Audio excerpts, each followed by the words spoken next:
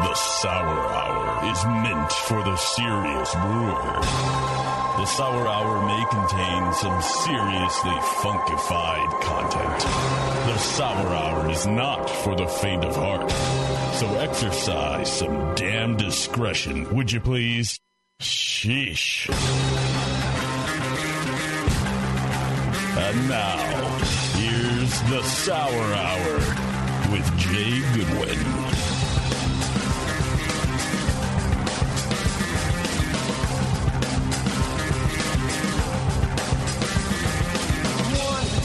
All right. It's that time again. We're back. Sour Hour on the Brewing Network. I'm your host, Jay. Here in the Brewing Network studios in downtown Concord. Lovely temperature tonight. It's gorgeous. Concord. Yep. Here with Scott. Hey, Scott. Hey, what's up, dude? Bevo has left us to do more fun things. Finally, all is right in the world. Yeah, we're back to normal. Yeah. Back to normal. Yeah, I can really stretch out the studio a lot of room in here now. Yep. We have convinced OEC Brewing to come back for another segment. Thank God. So I'll keep it brief off the top. I just want to give our contact stuff, 888-401-BEER. Join us in the chat. Emails, scott@thebrewingnetwork.com, jay@thebrewingnetwork.com. Watch thebrewingnetwork.com/TV. Listen live, Brewing Network app, search BN Mobile. Subscribe and leave feedback on iTunes or wherever. And for a reviewer of the fortnight, we go to Scott. Review of the week. This fortnight's review is from Sean R.W. Sean says, easily the worst show on the Brewing Network. The session will go down in history as the biggest piece of crap podcast ever created. The session's mere existence is an atrocity, a violation of human rights so abhorrent, I've considered lighting myself on fire, Tibetan monk style, in protest. The session, what a bunch of jabronis. That's a 5-star review for this show from Sean R.W. Wow. Thank you, Sean. I think there's a book about that called Review Podcast Like a Monk. Nailed it. It's a deep cut. That was horrible. Good review, though. Yeah. One thing I should just say, that I love the digs we take at the session, but you definitely don't I haven't checked, but leave the session alone on their reviews. Obviously, we still love and support those guys, but absolutely want to annihilate them on our reviews. Oh yeah, right. But they can have their good reviews. Oh, you're saying don't leave a review for the session. Don't leave a bad review. Right. It's not like that on that level. No, definitely not. It's just on our great reviews. Yeah, continue to say funny things about them because we love the other BN shows like Brew Strong, Dr. Homebrew, Brewing with Style, and the session. And yeah. I do like to picture people who are just discovering the Brewing Network, kind of scrolling through reviews for shows, and go, what is the Sour Hour about? And just reading just one after the next that has nothing to do with the show. I wonder if those come up at the top or the bottom. I don't know. I think the bottom. I think you have to scroll down. Then. Yeah. That's good. That's perfect for us. That review, this is not officially a sponsored segment, but that review reminds me of the Wine and Hop Shop. Oh. You like that? Yeah, nice. Good segue. Not sponsored by. You're a pro. Reminds me of the Wine and Hop Shop, wineandhop.com. It's where to get your sour beer, wild yeast, and bacteria from Omega Yeast and Giga Yeast. Most items are going to ship within 24 hours, and best of all, BN listeners, including the OEC guys who are listening in right now, in the continental U.S., get the flat $8 shipping rate on orders under 50 pounds. Just enter BN shipping in the notes field of the shopping cart. The discount's going to be taken off after checkout. The Wine and Hop Shop, wineandhop.com. Yes, sir. What else? I mean, we got the guys. I'm going to save some other stuff. I can talk about Crappers Conference a little bit, maybe some Nashville recap. Maybe I'll just save that to the end. Okay. Of the show, because we got some beer here. Let's just open up some Tempest, yeah? Yeah, we got this beer. I'm not sure, so let's bring you guys back in. Welcome back to the show. We've got Tempest in front of us, and I couldn't immediately tell which series. And if you guys have listened to the last episode, you know that at OEC they have a different series of beers. But what series is Tempest from? You're referring to the series on our website. Yeah, so we had the Frigus, we had a Experimentalis. Does this fall into those categories, or? This is kind of under those. It's usual suspects. Tempest is actually our flagship. Oh, great. It doesn't have any specific category other than this is pretty much the flagship. Cool. So tell us a little bit about how this beer's made and what is this beer? You want want me to do it? Yeah, how about Ben?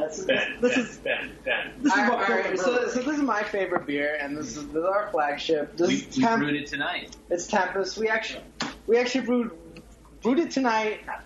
Even though it doesn't really work like that, it's actually 3 different beers that end up coming together. We call it a sour blended saison. So historically, if you look at saison brewers, a lot of saison brewers were brewed at breweries that also lambic at the time, or the basis for lambic for the lambic blenders. And so historically, quite often, young saisons were blended with lambic and in one period of time, just like anything else. And Tempest is our kind of interpretation of that. So it's a blend of 3 different beers that are all aged in oak barrels. The first beer is a saison that we brew with grains of paradise. The second is we call it kind of a bitter saison. It's quite hoppy, using European hops, but it actually does primary fermentation in our concrete fermenter. The reason we do the concrete fermenter is to add a little bit of minerality to the beer to kind of match the brewing waters of the Belgian saison areas. And then the third piece that goes together is our spontaneously fermented beer, kind of that we brew just along the lines of a lambic, and that we spontaneously ferment. So it's around any given batch, this is blend 7, is around 20% spontaneously fermented, and it's about 15% of that saison that's aged or that's fermented in the concrete fermenter. And then the rest is barrel-aged saison that's brewed with the grains of paradise, and those barrels are anywhere from 6 months to about 18 months. Okay, got it. So I think this is a great place to kind of dive into your guys' fermentation side, your fermentation process a little bit more, because it can get a little confusing from the outside perspective. So at least from maybe I don't quite get it. You have spontaneous beer, and then it looks like something you call semi-spontaneous beer. And what can you walk me through? And then this beer, it seems like, has kind of parts of a few different styles of fermentation. So what are the different, I guess, how do you categorize your different fermentations, and how can you kind of explain the different types of just beers you have in your cellar to people? Well, first off, semi-spontaneous is obviously a little bit of a joke. You can't be semi-spontaneous and spontaneous or not. But that refers to beers that go in our cool ship overnight. So, yeah, there is the potential that that liquid could potentially be inoculated by whatever might be in the air, but we still pitch yeast into it. Gotcha. So it's kind of just our little way of having fun with that kind of concept. And that would be like something you cool overnight, but you pitch with a saison yeast or something like that. Yeah, like our Berliner Weiss's, our Goza, stuff like that. We all, tongue-in-cheek, semi-spontaneous. Got it.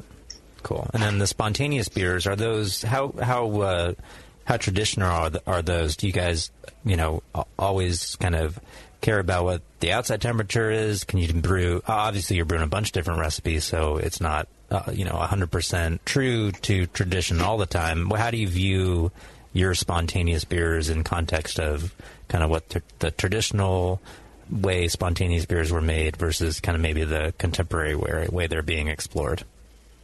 We try to be as traditional as possible. I mean, we only brew during the cold months, so the low needs to be at least in the 40s when we brew it.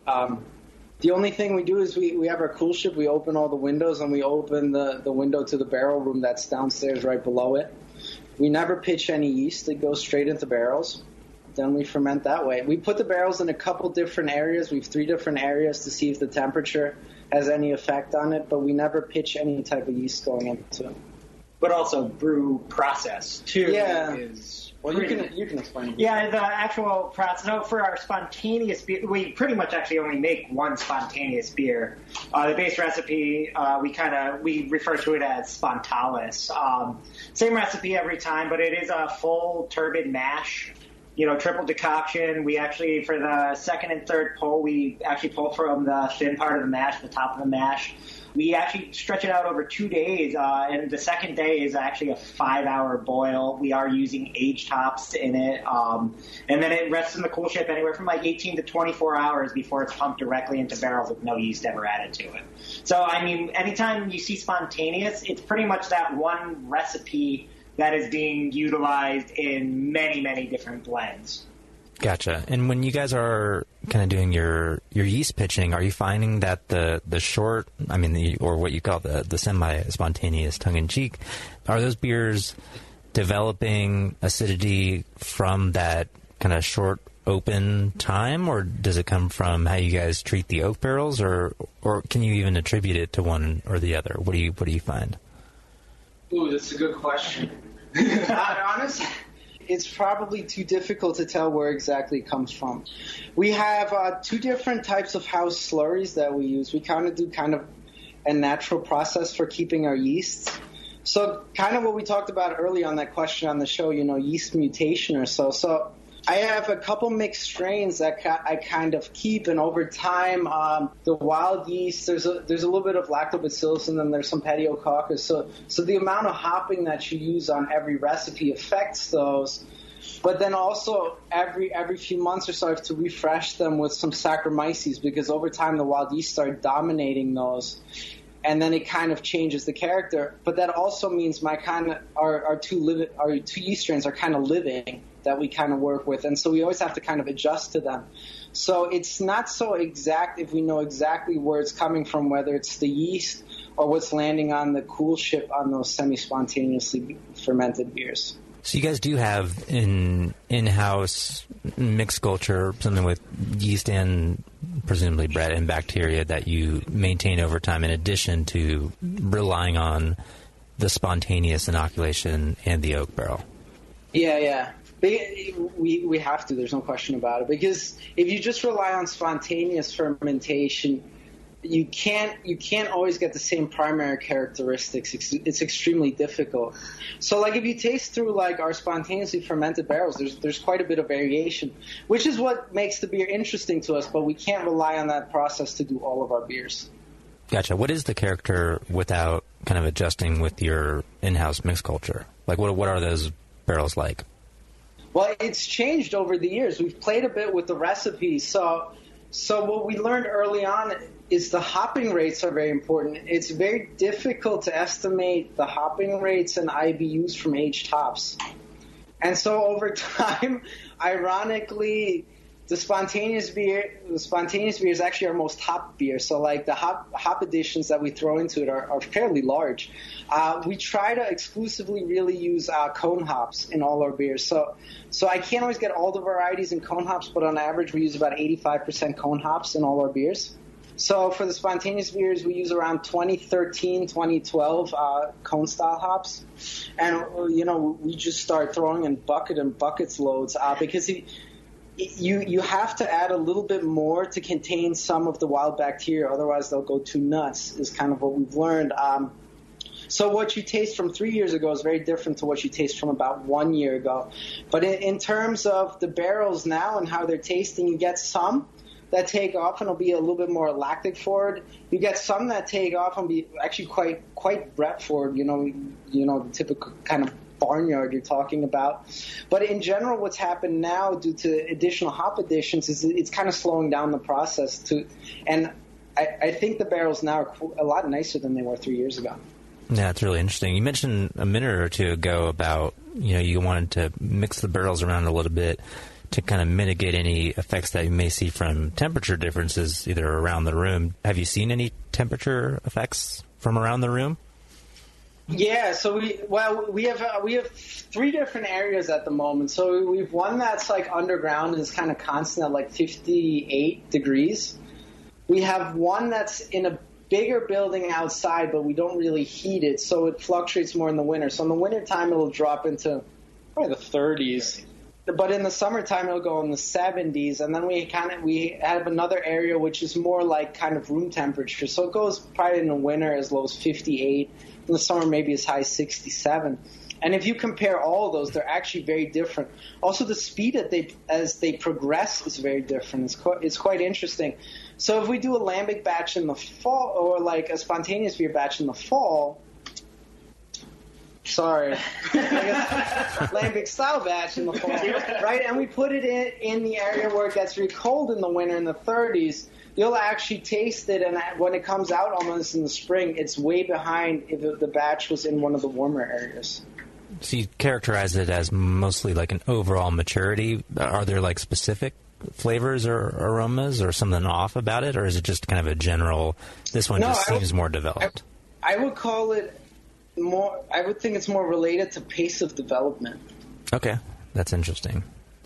So I want to get a little bit, with the time we have in our first segment here, I want to get into the vessels you guys use. You kind of reference your concrete fermenter and the minerality. Can you talk a little bit more about that? Is there an extraction rate from the minerality there? And then maybe just touch on what the other kind of interesting vessels you guys use and why you use those. So we mostly get interesting vessels to just kind of try them out and see the effects they have. The concrete fermenter, it definitely has an effect on the primary fermentation.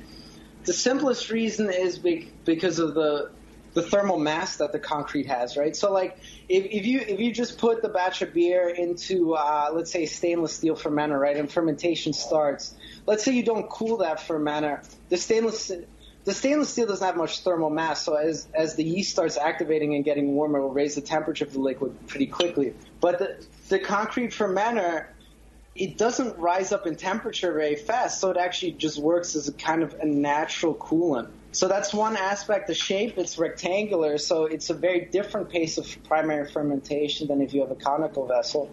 And then, of course, since it's acidic, right, it extracts a little bit out of the concrete. The concrete is sealed, but you still see areas where, like the croissant and everything is on top, where a little bit of minerality comes out of that concrete. So we'll add some. Yeah, and you can also taste it. There's some other types of interesting things. You use granite, and then something I've never heard of that looked like maybe ceramic or something like that. Terracotta. Amphora? Yeah, those are amphora. And why? Why not? We ask ourselves that sometimes too. Silly question.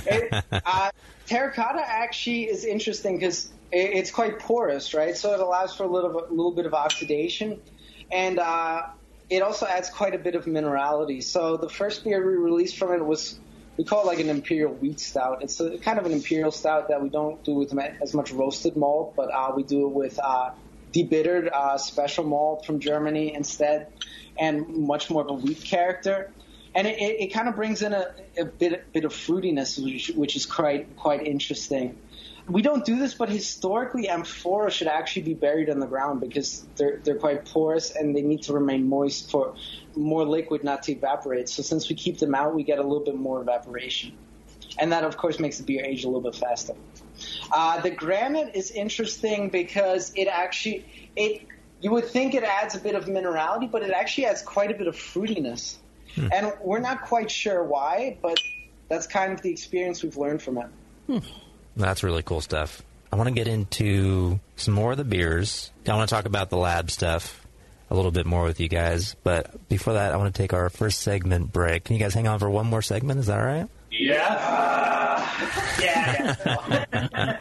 We're going to get to a quick question before we take our break. Questions on this show and all shows are brought to you by our great sponsor, SourBeerBlog.com, the longest-running sponsor on the Sour Hour. Now they're opening their own sour brewery, Sour and Farmhouse-focused brewery in central Pennsylvania. Help them get started. Join the Founders Club, which includes 8 exclusive bottles of club-only aged and blended sour beer, early access to all of their public bottle releases, a hooded sweatshirt, pair of tasting glasses, club growler, and Scott's favorite, the Metal Challenge coin.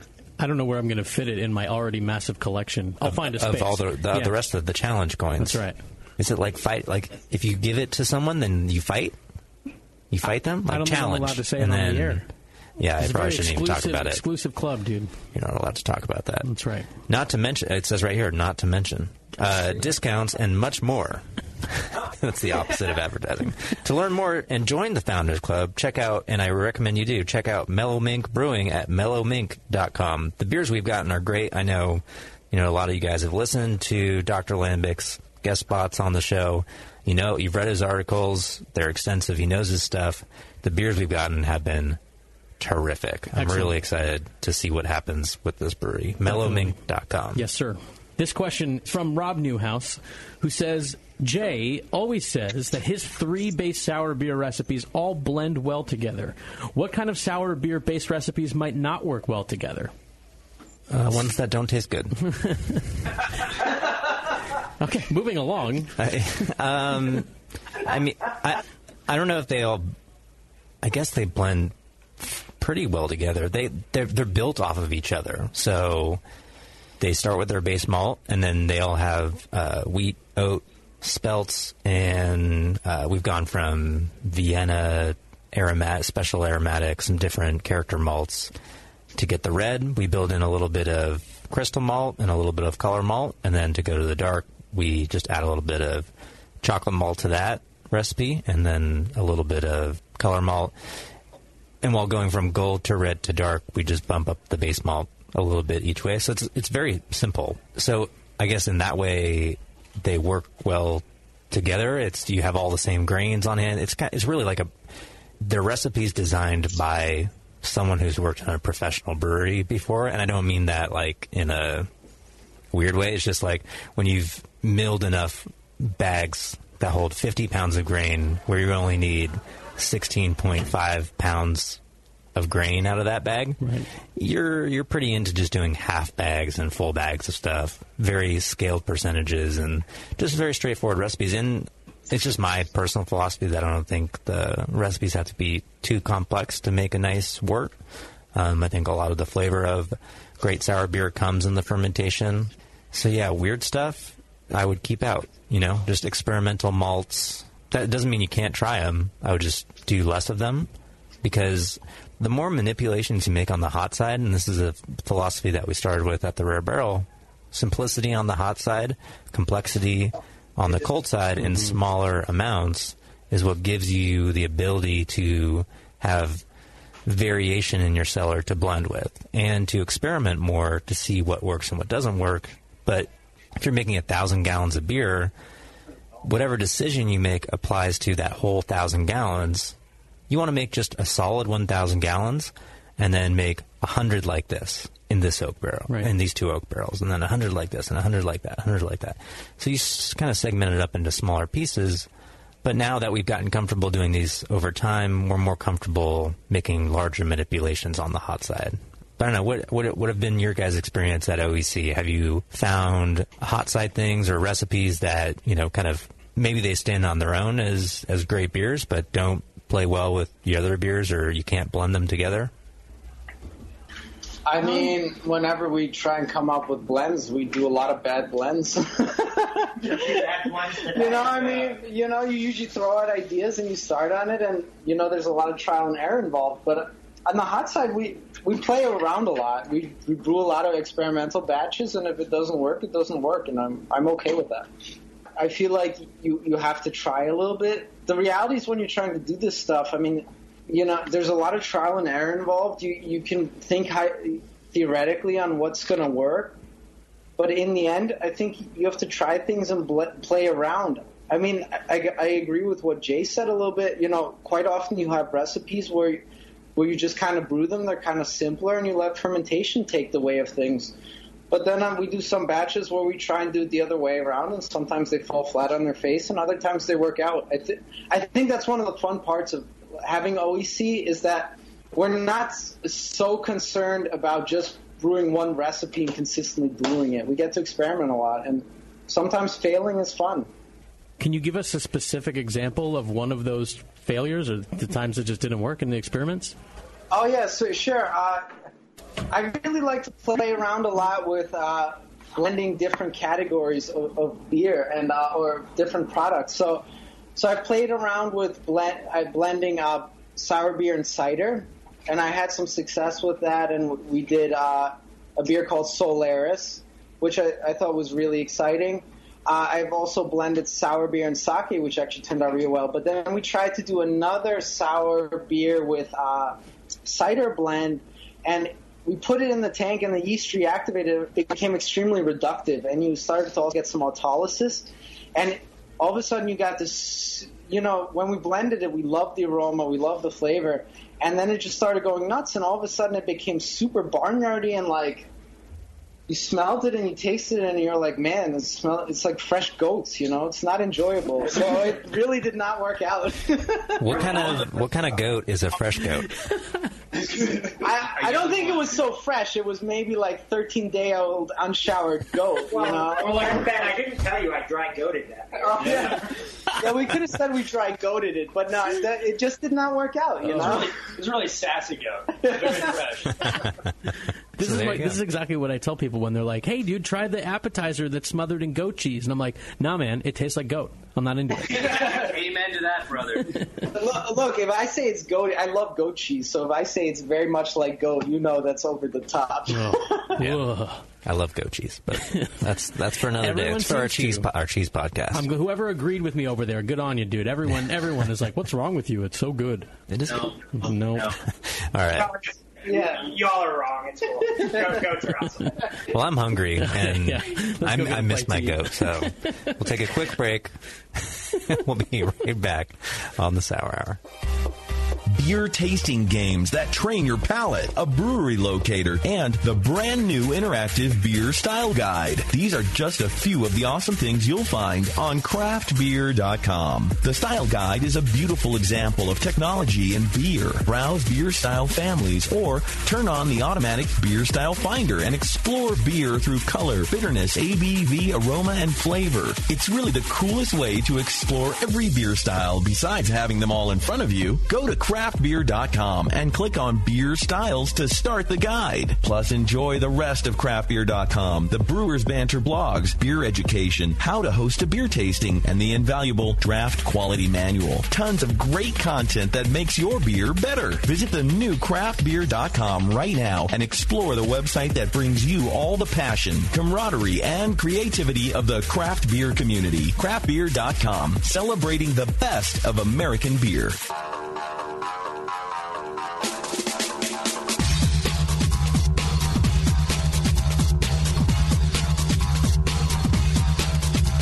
Hey, this is Lauren from New Belgium Brewing Company, and you are listening and learning from the Sour Hour on the Brewing Network. All right. We're back. As you just heard, it's the Sour Hour on the Brewing Network. Yes, you did.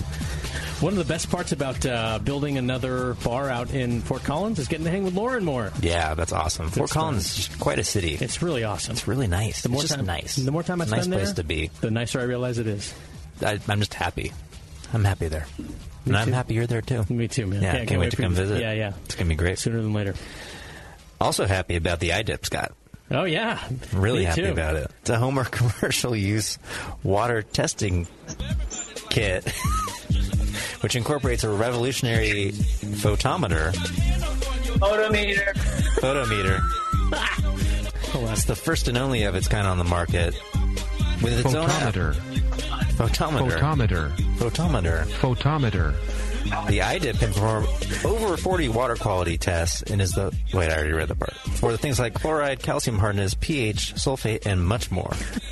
Podcast listeners should enter code TBN10 at checkout and save $10 on either the standard or advanced Smart Brew testing kit. Order now and make this futuristic technology part of your brewing process. Visit www.smartbrewkit.com. Once more, www.smartbrewkit.com. Scott, I gotta tell you, this thing's quite amazing. It is fantastic. I'm surprised you didn't do the http:// I should. Just one more time for reference. www.smartbrewkit.com.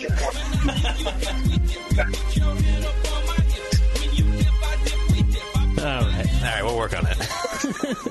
Lots of practice off the air coming up. One more. Our friends from Homebrewers Association. Oh, yeah. Want us to remind you, if you haven't registered for Homebrew Con yet, do yourself a favor. Do it. Head over to homebrewcon.org and click the register button. You'll be so glad you did. HomebrewCon is where the awesome community of brewers gather for 3 days of learning, camaraderie, which is how I pronounce it. And that's how it's spelled. That's how you should pronounce it. Hey, get the robot again. Camaraderie. Okay. Get the robot. Okay, here we go. And great beer. It's an experience unlike any other. Visit homebrewcon.org and get registered. Camaraderie.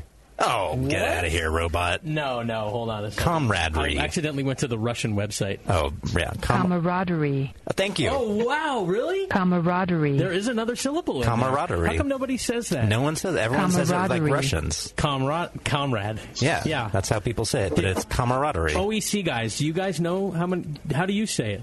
Photometer. Photometer. This is how we say it, but I'm not actually going to tell you until you put the Prodigy back on. Just play the Fat of the Land through the rest of the interview. Yeah, I know it's a good one, right? We need more Prodigy. By the way, just real quick, I think I was supposed to read this top part, maybe. I think so. The tickets are on sale. 39th Annual National Homebrewers Conference, a.k.a. HomebrewCon. Join your comrades. What is... have the Russians infiltrated homebrewerassociation.org? They have hacked homebrewerassociation.ussr. There might be some Russians. This is like a Red Dawn situation. June 15th in Minneapolis, the city of lakes, and the land of 10,000 lakes. For 3 unforgettable days of learning, camaraderie, and delicious beer. Delicious. That's how I pronounce that word. Stalin.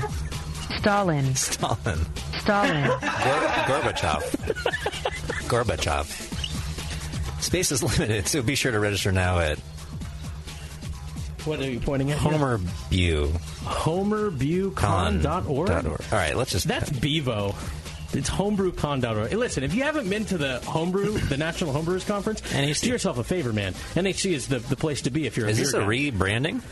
Because there's always NHC. Now, is it HomebrewCon? I'm not sure. Like Comic-Con. Maybe. But it's like HomebrewCon. Get yourself to HomebrewCon. If you've been, you know how great it is. Go again. And if you've never been, do yourself a favor. I'm sorry if this sets us back a year. We're talking about NHC. It's awesome. It's HomebrewCon now, probably. It's in Minneapolis, Minnesota, the land of 10,000 lakes. Okay. Let's talk about beer. Let's open. We got a beer to open, and I believe maybe a related question. We're going to open the Odorless Ceresus. Why don't you guys tell me how I'm screwing up? Rabble. Say it for me. Well, no. We should do the salsas first. The other one, the salsas Ariza. Oh, okay. All right. That's fine. That's cool. We're just producing a show over here. That's fine. Yeah. I don't tell you guys how to brew beer. Well, okay. We won't forget that question. We have a question related to the other one, I think. But this is the sake. It is, yeah. Beer hybrid, right? It is. I'm going to show the camera because it's unlike really crazy. any beer that we ever get in this studio and that you ever even see on the shelf. Looks like orange wine or something. It is. It's a clear bottle, and it is orange in color. Is it skunked? Absolutely. I mean, that's what we strive for. So tell us about... I'll ask the same question I asked before. Why? Did you taste it? No, we're opening it right now. But tell us a little bit about the process behind this one. Why? Why? Actually, we had a little bit of sake left over, and I started playing around with it, and I kind of had a theory, and I thought, well, if you blend sour beer and sake, that the sour beer would totally overwhelm the sake. But interestingly enough, I thought they actually kind of ended up working well together, and so we started playing with blends, and we did 2 different versions. One we did with our wit beer that was with chamomile, ginger, and lemon balm, and the sake, and the other one with this, which is actually salsas, which is our goza, which we actually age in red wine barrels. And so you get the reddish tint from the red wine barrels. Wow. It was in barrels for about 18 months, the goza, and so we blend it with sake. And it's unpasteurized namasake, so all the bacteria and microflora is alive in there as well. It's about 48% sake, 52% beer. Ironically, by the TTV, it gets classified as beer because, sake isn't a character, and it does have grain and hops. That is a way bigger percentage than I would have thought. I would have thought it'd been like 10%, kind of a novelty. That half and half. Wow. No, it's roughly half and half. Yes. Moscow, you're gonna love it. Damn right. Just took my first sip. It's fantastic. Yeah, I mean, I don't know if I would have known that there was sake in it if I didn't know. What do you think? Do you get sake out of that, Jay? I haven't had a lot of sake to know. I mean, certainly there's an interesting character to it, but not having so many of your guys' beers and just knowing the interesting ways you guys make beers. I'm not sure I would have, I actually know. There's no way I would have been able to pinpoint that in, like, a blind tasting, which is incredible that it's that close of a 50-50 blend. Totally. It's very champagne-like. It has I'm trying to put my finger on what I would call this if I didn't know what it was.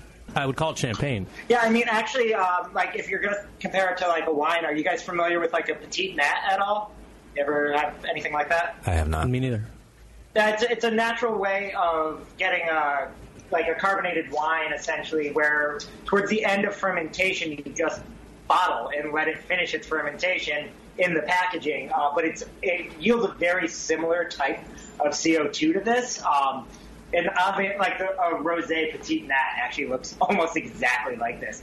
And you get a lot of that kind of like high acid, but that big bubble, super lively. You should totally check out some Petite Nats because it would probably strike you similar to this. Noted. Write that down. We'll check that out. So I wanted to talk to. We have got a little limited amount of time left. I want to get to. We have another beer to open and some other topics to get to. What I wanted to transition to next is I wanted to ask Dave a question about bees, and it's one of my favorite questions to ask, and it's why. Why not? Why? Why? What are you guys doing with bees, and why? It's a huge experiment. So this is year number 3 for the bees. The first year, they don't produce a lot. The second year, you're supposed to get honey, except a big black bear came and took out all the hives. Wow. So now we start over, and it's year 3. And, this third year's a charm. So this year we're going to definitely get honey. We want to use it for possibly bottle conditioning or just seeing what it does in the fermentation, just to add a little bit. And, and down the line, also, we do a couple of lines of like what we call hydromelita, which are beers that are blended with meads. So if we get enough honey, it'd be nice to make a mead to do something like that on a small scale. I mean, look, if you have a good year, each hive can produce up to about 50 pounds of honey. So if we can get 150 to 200 pounds of honey, that's a couple of barrels of mead that we could then blend into one of our hydromelita projects. Initially, the goal when we did the beehives was actually not even for honey. We actually tried to use them to cross-pollinate all our fruits on the property. So, if we do get honey, it's actually kind of a bonus on the side. Did it work for that purpose? We think so. I mean, we've been getting fruits. Cross-pollination-wise, yeah, they've been working great. Yeah, I was curious about that because you mentioned bottle conditioning, different fermentation ways to add that. But I was curious what, or just the fact that you guys are trying to find so many fermentables or infusions that you can grow or produce yourselves. I was wondering, what spurred on the interest in bees. But that is interesting about the cross pollination. Is that something you bears notwithstanding, is that something you'd recommend for someone who's trying to go the agricultural route? Well, I'd recommend, first of all, an electric fence, and then the bees. Maybe a moat around the electric fence. Moats, just moats. Just a moat, yeah. But yeah, it's cool. I mean, look, bees are it's a whole nother world. It's an amazing, ecosystem within that hive. It's something else to learn about and expand knowledge. And, if you think you know all about sour beer, then you're crazy. There's so much more out there that you can delve into and play with. So with all this investment on the, on-premise growing and, just development of your ingredients, it sounds, with, the moats, your electric fences, all of these things, right? But really, the greenhouse, I'm sure there's, there's plumbing, there's heating. Oh, it's still a ditch.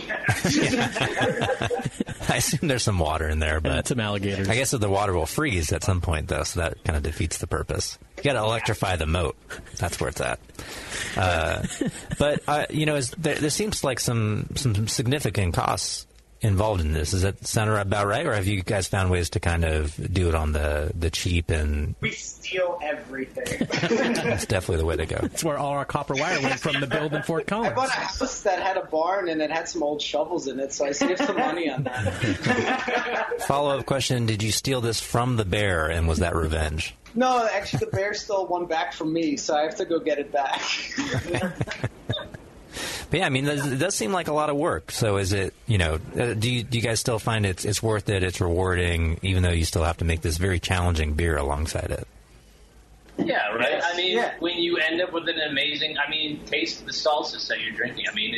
When you have the ability to create and be creative, which is kind of a stupid sentence, but and you end up with a product like that, it's totally worth it because it's something new and amazing.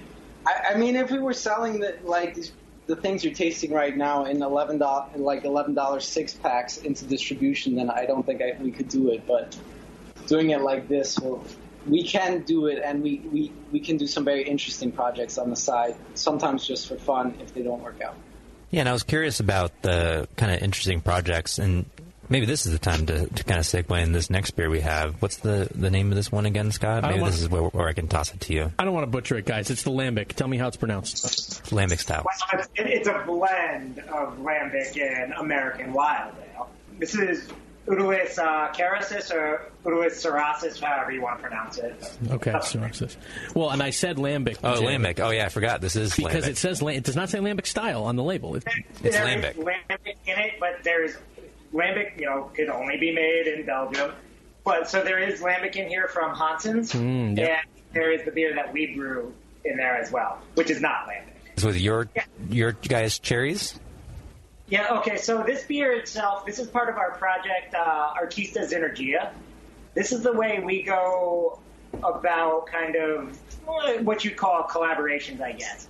But instead of doing a kind of typical collaboration where, say, Jay, if you came over here and brewed a beer with us, or we came to you and brewed a beer with you, instead what we do is we produce a product and have another brewery, typically one of our partners from our Be United portfolio, will produce a beer at their facility overseas, maybe in Europe, Japan, wherever, and then send us their portion of the product, and we will blend it with our product or further barrel age it, blend whatever we need to do from there. This way we're getting multiple fermentations that will combine and create the most complex set of flavors and aromas that you could not possibly achieve by one single fermentation. It's a really cool concept. So and cool. Not something you kind of see a lot of. It reminds me sort of the the transatlantic Creek from New Belgium that they've done a few times. I think Lauren was just doing that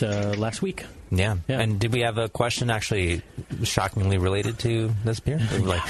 We do. This is a question from Mark Graves, who says, you guys, OEC, have some incredible concoctions. Some of them just blow my mind, he says, based on how good they are and the unique and sometimes complex ingredients and blends involved. So with such a large portfolio from Be United and ingredients grown on site, which is both of these things are in this beer, and your own extremely varied stock, what is your approach to blending? It's a fairly general question, but he says that it seems, almost like you have the mind of a mixologist with some beer. So where do you get your inspiration from, he wants to know. So just kind of general blending approach. That's a loaded question. Yeah. What? I mean, I do a lot of the blending, and I think every blender has their own approach to how they blend. So Clark also does some of the concepting and some of the blending these days, and I think the way we approach different blends is actually very different. So I think it quite comes down to the person. I think it's an extremely difficult question to answer. It is. I mean, a lot of it is like the way your mind works, organizational-wise. It's very specific to the person, like Ben said. I mean, I borrow things here and there from Ben, but no two people are going to blend the same way. Like for example, I'll kind of talk about it the way I blend. When I blend, I tend to focus on extreme outlier barrels and work my way backwards into a blend. Some people like to, prefer like a core set of barrels that are more in like a rounded character and nicer, but I prefer to start with the extreme and work my way backward into a balanced product. But that's just me. I know Clark, when he does it, works very differently. And then, some things are just like totally out of thin air. Like, for example, I just threw together the sake and the sour beer, which I then thought was interesting. And I don't know my rationale for doing that other than, hey, let's do it. Yeah, I mean, I think it also depends, like, what beer you're doing. Like, Tempest, you blend very differently than, say, you would. We're talking about Malafakis or Wheat Stout. So it depends on the person, depends on the beer. And on a practical scale, how do you guys actually blend? What does it look like? Is it, you four at the tasting room table? Is it more people? Is there how many samples are you tasting at a time? Maybe paint us a picture there. We're doing this all day. We should know. We probably do blends, I would say, probably about 2 to 3 times a week. We don't really schedule it, we kind of do it off the cuff. I don't like to be too structured because, and I talked about this with Clark, one of the things I don't like to do is say, hey, we need the next batch of Tempest, and just try it and sometimes hammer it out. The reality is sometimes the blends just come to you, and sometimes you need to taste things, think about it, and then let it sit, and then come back to it in a week or two. So we're not that structured about it. But when we do, we obviously pull samples from each of the barrels. We kind of combine them, and then we do different things, and we taste, and we try and find features that we want to focus on for various blends, and then we go from there. Gotcha. And I was reading a little bit about this, let me see, Singularis series, and that sounds like it's single oak barrels that you guys find are special. How have the results from that been, and have you learned anything from kind of the most special barrels that you found, and how have those kind of outliers in a good way changed your results over time? I think the Singularis project, or that side, is interesting, and I think it can create some really nice results. Like the next one we have coming from that is we do Phantasma, which is we consider a sour porter, and we actually do the blend, and then we double age it, and we double age it in a single barrel, and that's coming out for the anniversary on June 10th. But my one concern with single barrels is kind of like winning the lottery, right? There's not a lot of talent involved, so like you throw the thing in a single barrel, you throw it all in barrels, and one is just a magic winner. So sometimes I don't think it's as mentally rewarding as putting together a good blend. Sure, sometimes they're excellent and amazing, but I think it's a bit more luck.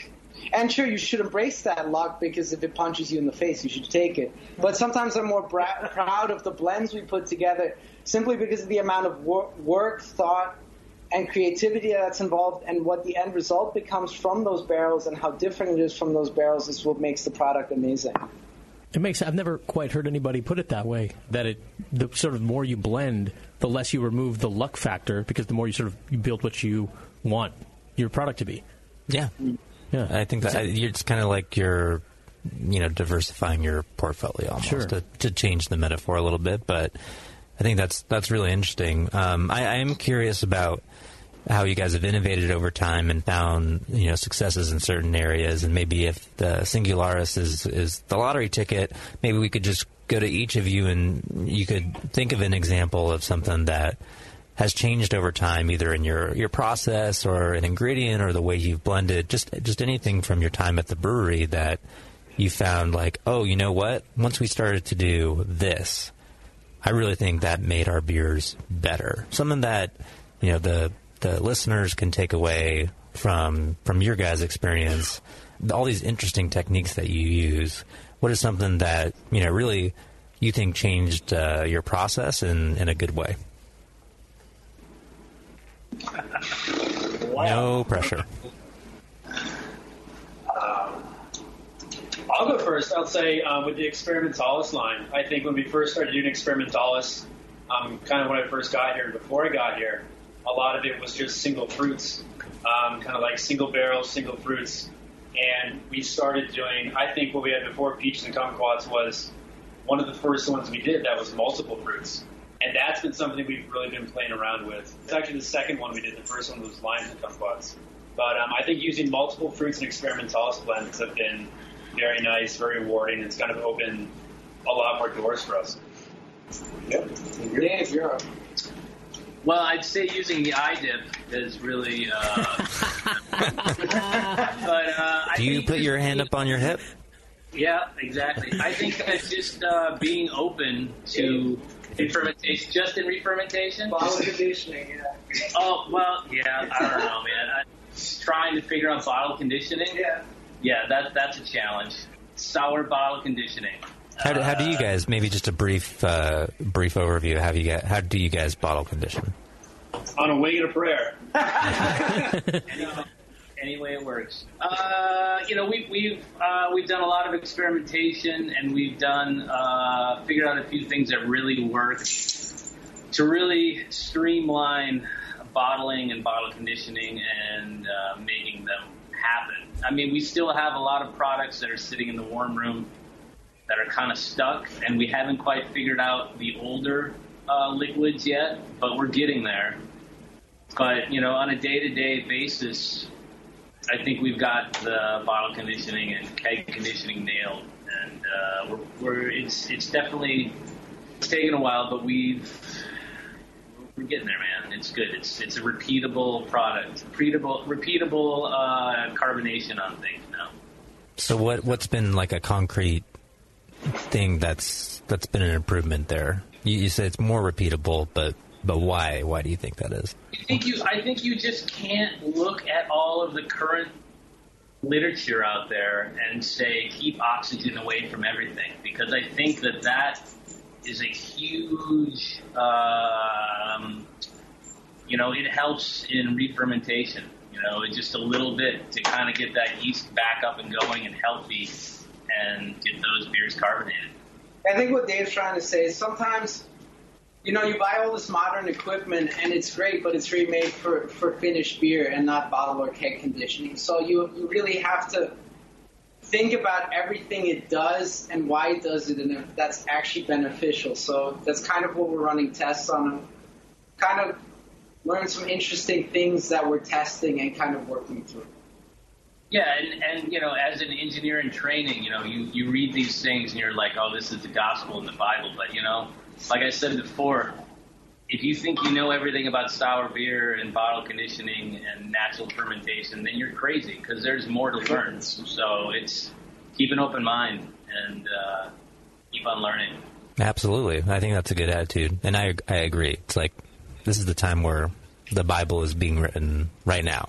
And I look forward to hearing more about what you guys find there. That's really interesting. Definitely. Anything else you guys have found that you feel like have really changed things for the better? Burying beers in the ground. Well, I think what always keeps me interested is just the fact that we try all kinds of different things. Like this past winter, we tried blending sake and sour beer, and I thought the results were quite exciting. When I first blended the two different items out of, just for taste testing and sampling, ironically, I felt like when you combine them, the acidity when they combined was more like the acidity you found in a wine, not so much in a sour beer. And, the two kind of met and created something new and interesting. I think one of the things that keeps me going every day is the fact that we try all these different things and doing all these different crossings. Sure, some of them fail, but like for every 5 failures or so, you get one winner, and they're extremely rewarding. Yeah, I think the experimentation is important. It definitely comes across with you guys. All right. Well, I won't make all of you answer this. Whoever wants to answer can answer if you've got an answer for this one. But what do you think the biggest mistake in sour beer making is? And you're not allowed to say no. You thinking you know everything about sour beer again? Got to come up with something else. Yeah, it's got to be no. I'm going to say it. Kettle sours. Ooh. Controversial. Ooh. Sorry, guys. New England sours. Just leaving it there. Why? Super hazy, super juicy. Is it just because most people are screwing it up? What, the kettle sour? Yeah, why that? Yeah, for me personally, I feel like a lot of kettle sours display a ton of just butyric acid and just vomit-like characters that people don't seem to be interested in cleaning up. I understand that there is a desire for this sharp kind of lacto character that is like rewarding up front but doesn't follow through the rest of the product. And maybe just my sensitivity to like butyric acid, but if you have nothing to kind of clean up that aspect of the beer, and by clean up I mean make the beer dirtier in other ways, I find that to not be so rewarding in sour beer. Just to touch on the kettle souring, I think one of the reasons I don't like it is that it destroys. I don't think so much about it as sour beer as I do think of it as natural beer. You're using a bunch of symbiotic organisms to ferment and naturally preserve something. Like, I think one of the most amazing things about sour beer, right, is you don't use any of these modern additives. You don't really do anything to it, and it preserves it for years on end without doing anything artificial to it.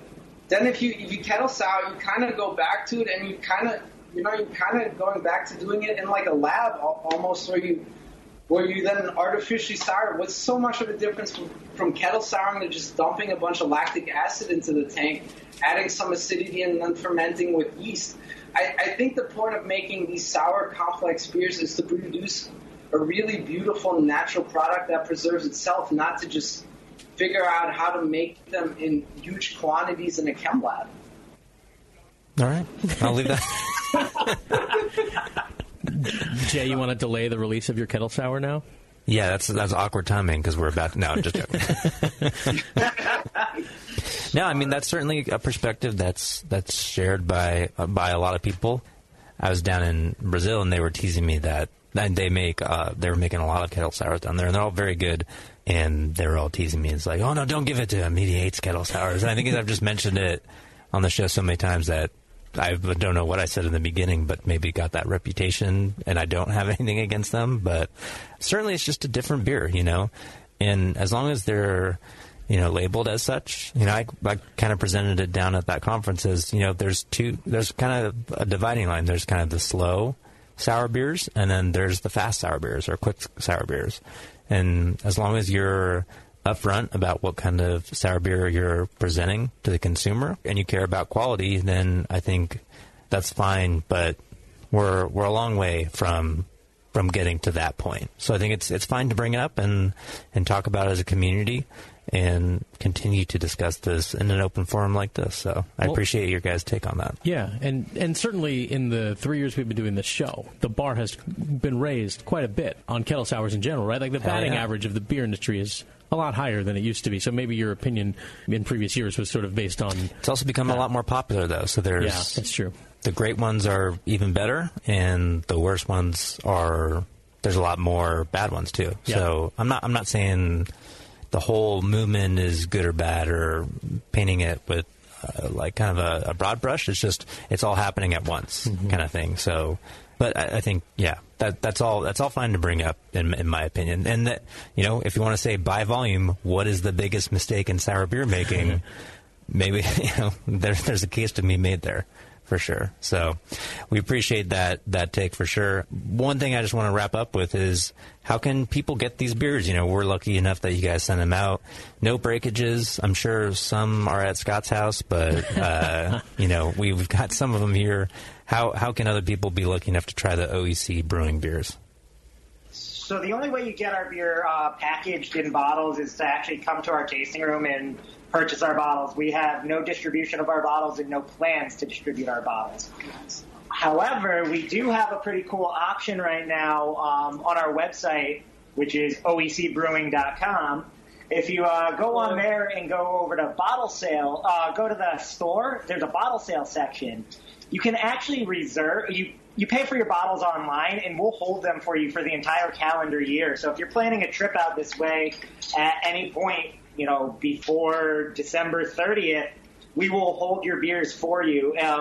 Now, our hours here are a little rough. We're only open on Saturdays from 12 to 7. However, you could schedule time with us to come during the week. We're typically here Monday through Friday, 10 to 5-ish. for bottle sales and for pickups on bottles too. Our kegs do make it around the country, so just look around at your preferred beer bar, and they might show up here or there. But bottles are in our tasting room only. That's awesome. That's a pretty great option right there. And you guys are. I heard the reference to the anniversary. That's 1 month from today. Is that your third anniversary? Third anniversary. Wow, that's incredible. Your name is out everywhere, and you guys are doing great stuff. The beers have been awesome, and you guys should just be really proud of the work you're doing and just the brand you built, because a lot of people are really excited about what you're doing, and in only 3 years, that's pretty incredible stuff. Totally. Echo that. Superb beers, guys. Thanks for sending them out. Thank you so much for joining us tonight on the show, guys. Thanks for having us. Thank you. And thanks for hanging in there so late. So thank you guys. For sure. OEC Brewing. All right. Cool. What do you want to do, Jay? Take a break and then come back and do a little wrap up? We are contractually obligated to do so. Indeed we are. So let's do that next on the Sour Hour.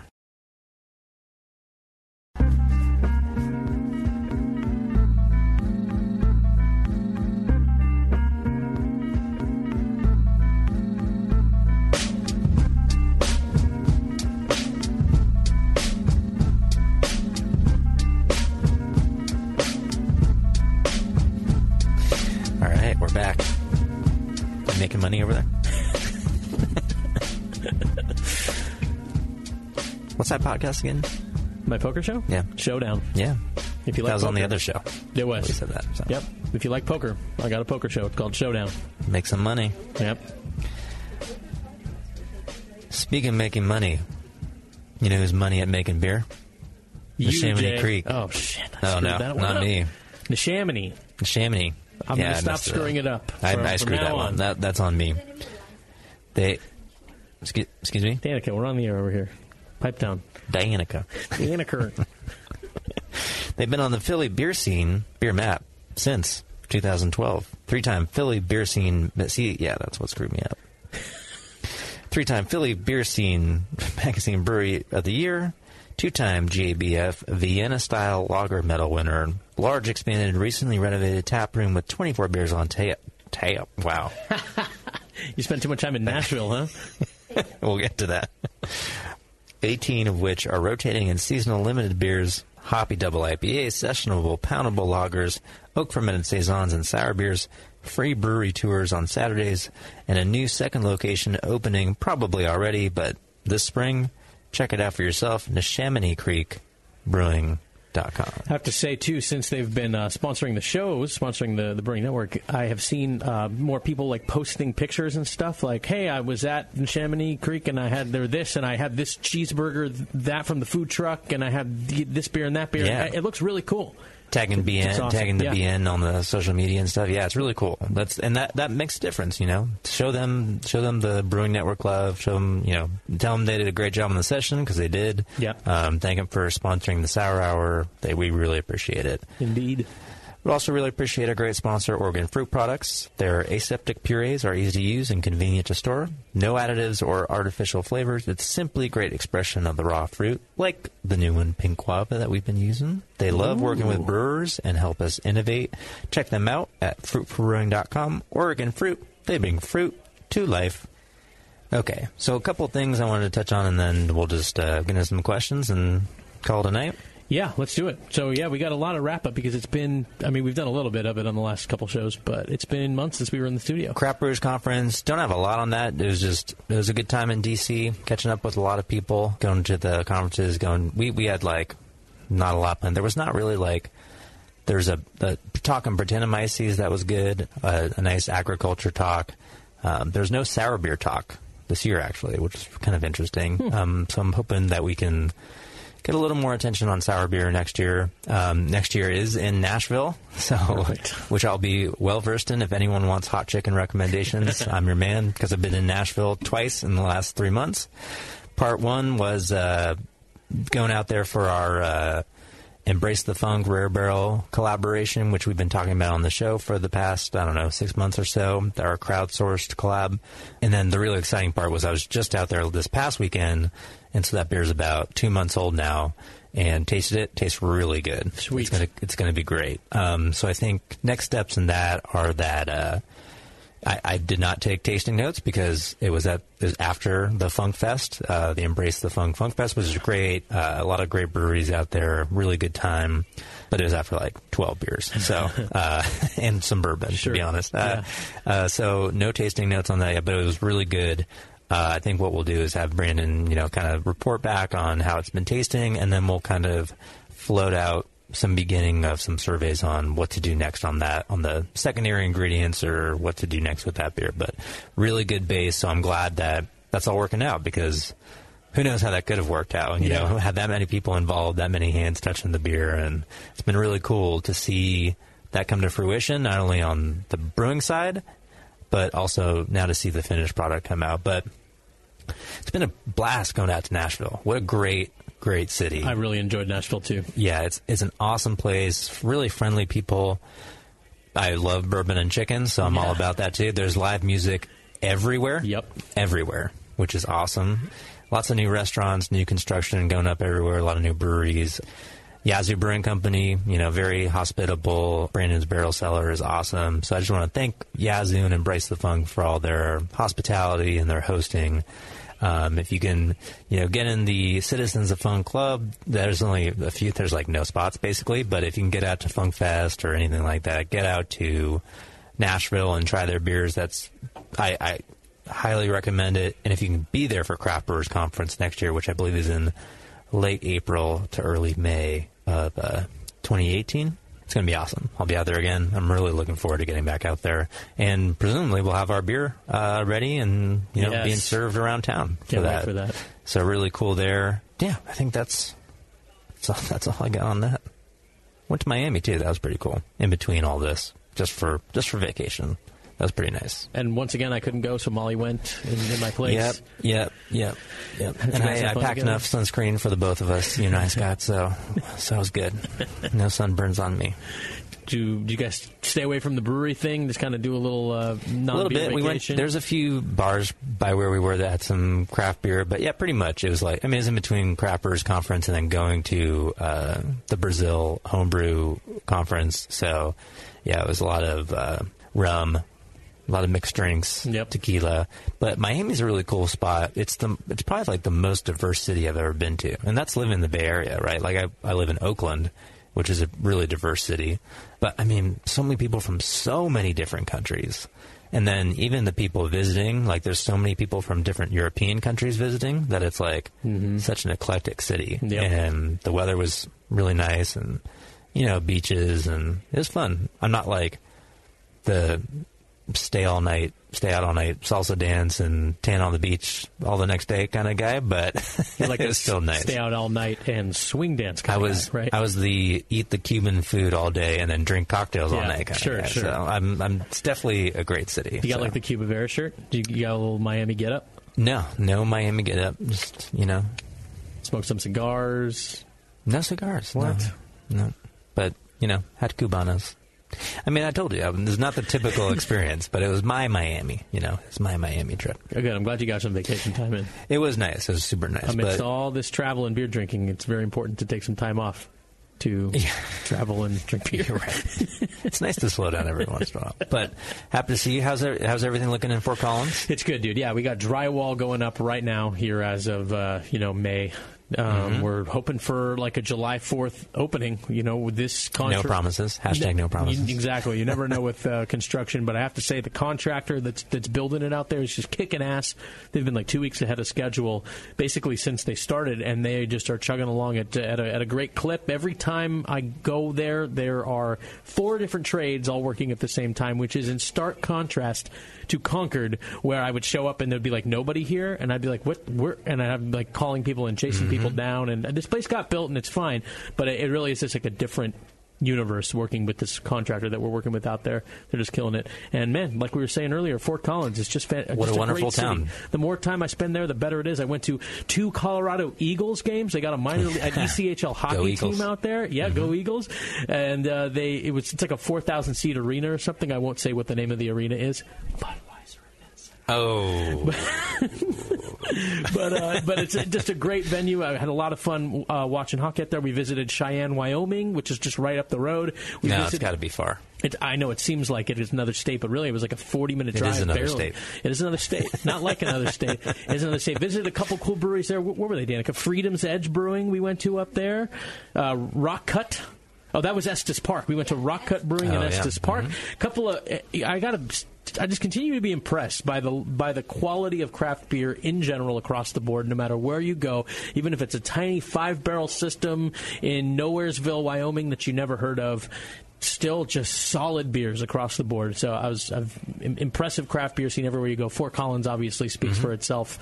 And man, the more time I spend out there, Rockies adjacent, the more I like it. It's beautiful. A lot of outdoor stuff to do, and it's just a nice break from the Bay. This is a great place to live for sure, but that's an awesome spot too. Variety, spice of life. You're just reminding me that, through going to D.C., to Nashville, even down to Brazil, I still continue to just feel a little overwhelmed by the response to the show. I know we've been doing this a while now, but the number of people who come up and, have good things to say about the show is really incredible. It really is. And I just have to continue to be thankful for all the people who are listening out there.